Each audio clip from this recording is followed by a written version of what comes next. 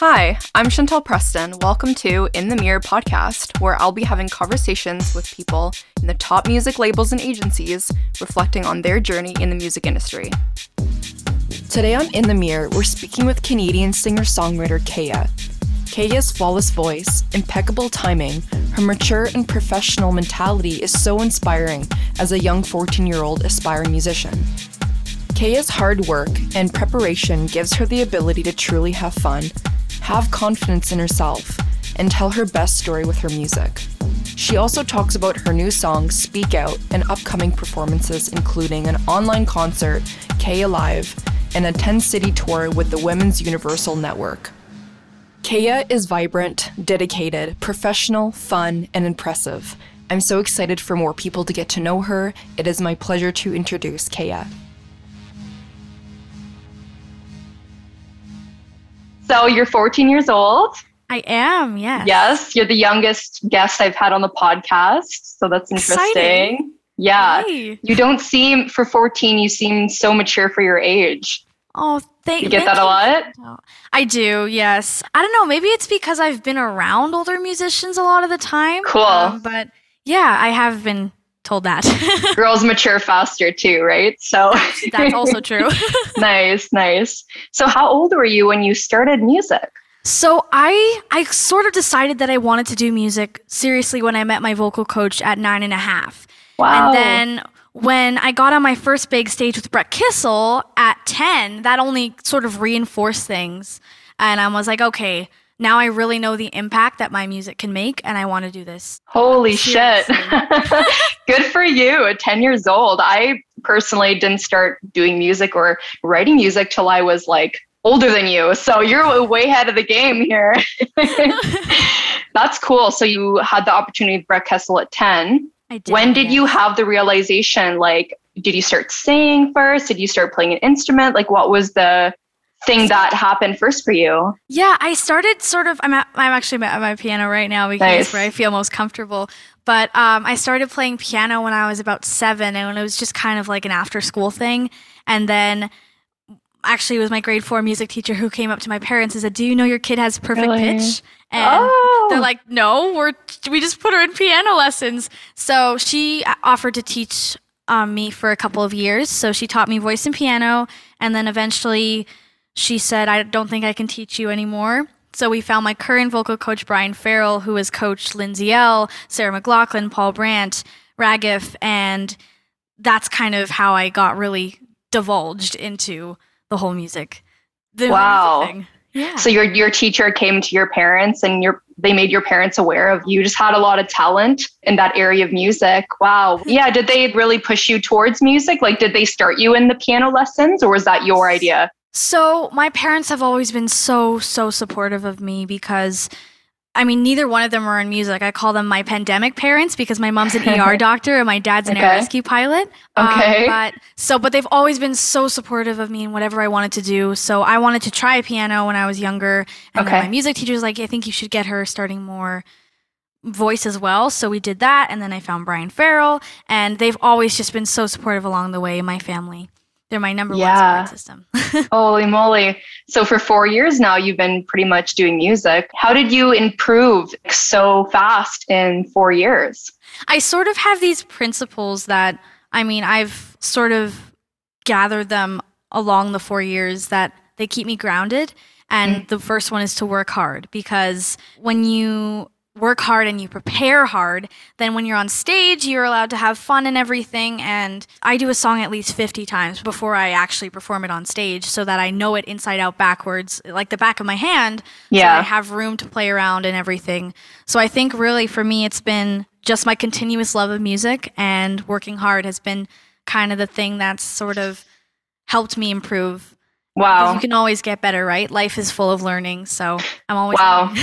Yeah, I know that makes a lot of sense now that you practiced so much, because to me, it seems like you're a very natural performer, but at the same time, it's because you put in the work. Your timing, like, what was that one song, a Nina Simone cover you did? I was like, wow, the timing is everything when it comes to music, bands, or even just by yourself at the piano. And I noticed one of the things about you is your timing was like on peak. Do you ever practice with a metronome? I think I do need a metronome sometimes because I can kind of speed up or slow down. I think I still have to work on, I'm trying to learn guitar right now, and it's the timing for that, me and playing and singing is it's different. It's two different worlds, but for piano and singing, it kind of came more naturally to put them together. But of course, I have to use a metronome at certain songs, just screw my brain up at points. No, good for you. Because I had someone offer that to me, say, you should practice the metronome. That will help you with your timing. So good for you. That's awesome. Thank you. So when did you start writing music?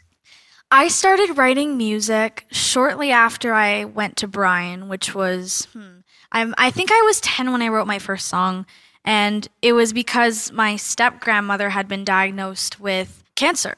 And I wanted to write a song to express how I was feeling to her and tell her that I believed in her and everything. And that really meant a lot. When I let my words out into music and sort of put it down on paper, it felt so gratifying and it really made a difference to her and my grandfather.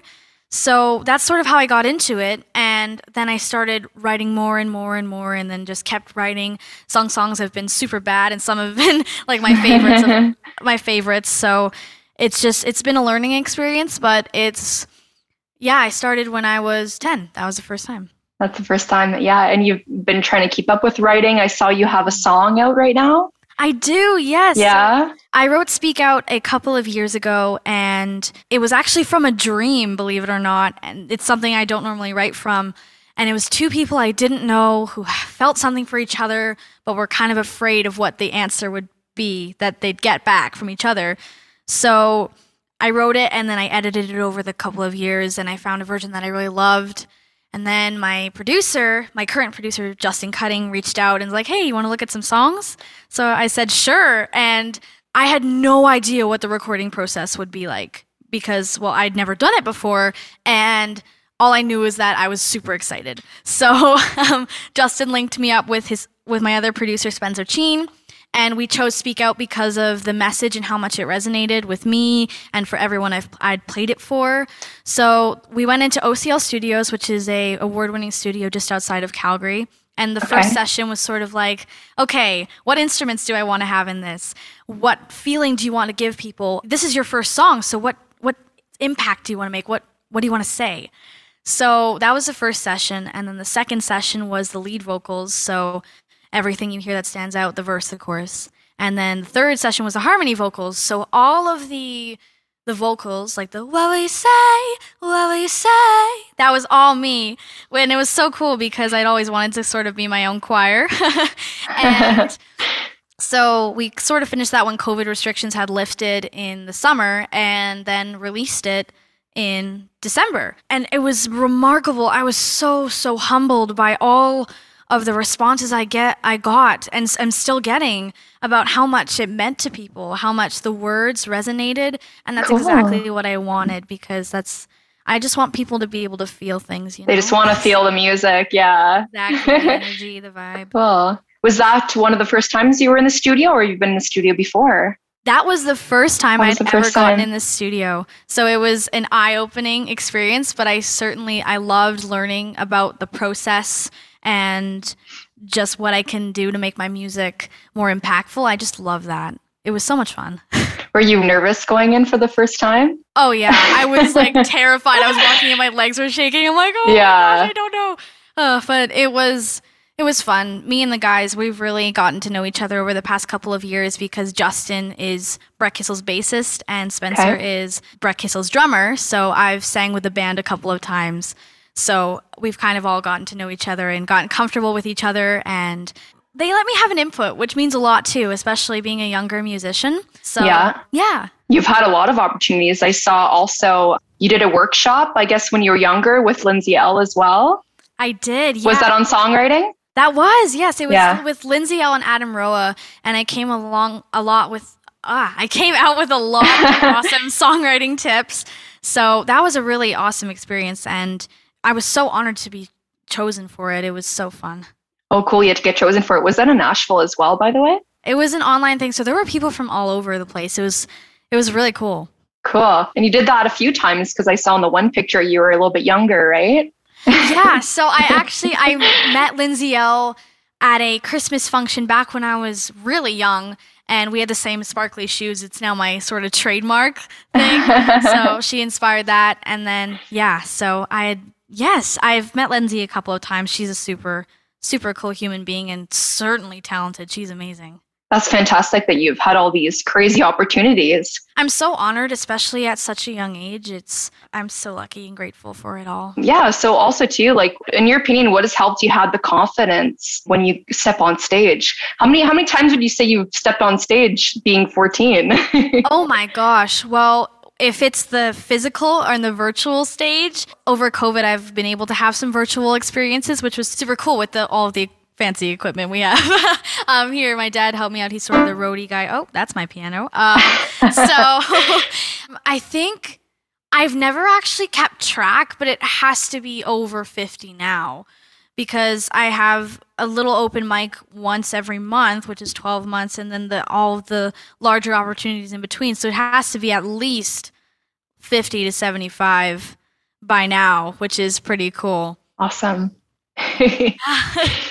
So tell me a little bit about the virtual performances. You've done some with the pandemic and you have one coming up, right? I do, yes. Yeah. So I think virtual performing has definitely been a huge adjustment. I mean, I'm sure you can understand.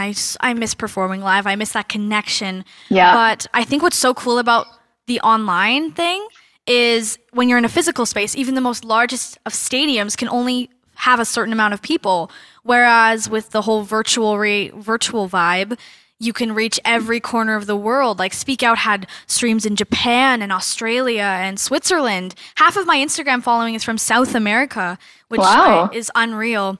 And in terms of virtual performing, I mean, we're able to do this right now. I think you're out east and I'm over here in Calgary. So the fact that we're able to do this is so cool. And I was able to perform for the Olympic medalist Michelle Cameron Coulter's Inspiring Possibilities Summit, the Women of Inspiration Awards for Universal Women's Network. I'm going to be a part of a 10-city roadshow with them in the fall. And then with Brian Schulman, who is one of the top 50 LinkedIn influencers out of 760 million users, and the Olympic gold medalist Hayley Wickenheiser, who is a Canadian icon.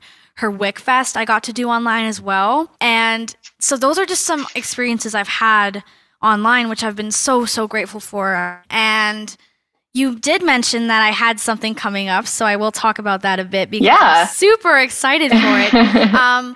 On May 1st, I'm going to be hosting an online concert. It's going to be free on Instagram, Facebook, YouTube, Twitter, LinkedIn, anywhere you can stream live. And it's going to be called Kaya Live. So we're going to stream it out of Production World, which is a space in Edmonton. And it's most famously known for Brett Kissel holding his CCMA after party there when he won that large amount of CCMAs. And I'm going to have the support of, Brett himself, Hayley Wickenheiser, and Brett's band, they've all won Junos and CCMAs. So I'm so humbled to be in their company. And also Sam Colson, he's a guitarist and he's played for Journey in Asia. So to have their support behind this concert I'm so grateful for that. And the real goal of this is to spread some light and some love using the power of music and the power of the internet. Because as I said, my parents are both frontline workers and I wanted to give back to all of the healthcare professionals, the frontline workers, the patients and families who have suffered with COVID-19, and just everybody who has suffered mentally from quarantining and just the effects that it's had on the world. And I just want to bring some light, even if it's just for an hour or two, to people's homes. So that's what I'm trying to do. That's a great cause. Yeah. Yeah. There's something in here about a 10-city tour as well. Yes. So the Universal Women's Network it's an organization that's tried to put women into the spotlight and the men who support her. And they're going on a 10-city roadshow tour in the fall, and they've asked me to be a part of it so graciously. So I'm going to be performing, which is super, super exciting. I'm just excited to perform live again. So. Oh, yeah. For sure. Yeah. Compared to the virtual performances, it's at least you still get to do it, but it's not quite the same, right? Exactly. Yeah. There's that connection, right? Yeah, exactly. What's some advice that you would give other 14-year-olds or even younger people that are just starting out in music that are around your age? Yeah, what kind of advice would you give them? Musicians that I really respect and admire, and I've kind of pieced it all together into 3 core things, and they all sort of tie into each other. So advice I would give to young musicians is to work hard, as I said earlier, because when you work hard and you've prepared, then you're able to get on stage and just enjoy it, because anything can happen, and no matter what happens on the stage, you can tell the story. Like, it was WickFest in 2019 and a balloon fell on the stage and I whacked it away and then kept playing. So, because I was that prepared, and I was able to tell a story, which is the second thing, because it's not really about the artist, it's about the music you're sharing. We're sort of just a vessel to share a message or to share a feeling. So if you're able to tell that story, that's amazing. And the third thing is actually a quote that I love, which is, "Be fearless in the pursuit of what sets your soul on fire." And fearless is doing it despite the nerves. But when you've worked hard, there's less fear in fearless. And you just got to jump right in with 2 feet, kind of thing. So be fearless in the pursuit of what sets your soul on fire. If you really love music, work hard and tell a story. Those are my. But you also have to have a burning desire, is maybe a little bit what you're saying too. Like, exactly. No one's going to do it for you unless you really want to do it. Then you'll put in the practice. And something some friends of mine always told me was, whether I was taking lessons or what else, is that playing on stage and doing gigs is worth 3 times more practice than sitting in your room. Because like you just said about the balloon, like if you didn't practice enough and you had a balloon coming your way, you might, skip a chord to whack it away. But because you knew the song so well, you had that. And maybe that ties into my question I asked earlier about confidence, you practice so much that you know it inside out. Totally. I mean, even when that happened on the stage, I knew exactly where I was coming back in, and I was nice. Right back into the zone. So, that's awesome. Oh, I love that. Good for you. Thank you. This is maybe a tough question, but I feel like you can answer it pretty well because you're just so mature for your age. Like, all kudos to you, girl. Yeah. Oh. Where do you see yourself in 5 years? Have you been asked that question before? I have. Nice. Okay. So, in 5 years, how old would I be? I'd be 19. Almost 20. Yeah. Oh my gosh. My long-term goal is just to be able to share music, because it's what I want to do and it's what I love, is to be able to make people feel something and make them feel like they're at home with the music that I can share, or that it's just 4 minutes that they can lose themselves in the song. But in terms of material goals, in 5 years, I want to just be performing, whether it's on larger stages or smaller stages. Music is what I want to do until I'm like 100. Yeah. So, I mean, ideally, I'd love to start becoming successful with my music, but that's a secondary thing to just being able to share the music that I write and be able to share my own version of other people's music, just to make people feel things. I just really want to spread love and light. That's my long-term goal. Oh, that's so humbling. Yeah. Oh. You obviously love performing. That's like your favorite thing, I think. Yeah, it totally is. Yeah. Do you see yourself releasing an EP or releasing an album? Like, you just want to release your own music? It's funny you say that, because I don't want to say anything. I don't want to spill anything, because I will say Uh-oh. it. I am back in the studio, which is super exciting, and there's talks of releasing more songs and more EPs. Not more EPs and an EP, but I won't get into the details because I will literally spill everything. So yeah, I do see myself releasing more music digitally and then performing it, which would be it would be a dream. Yeah.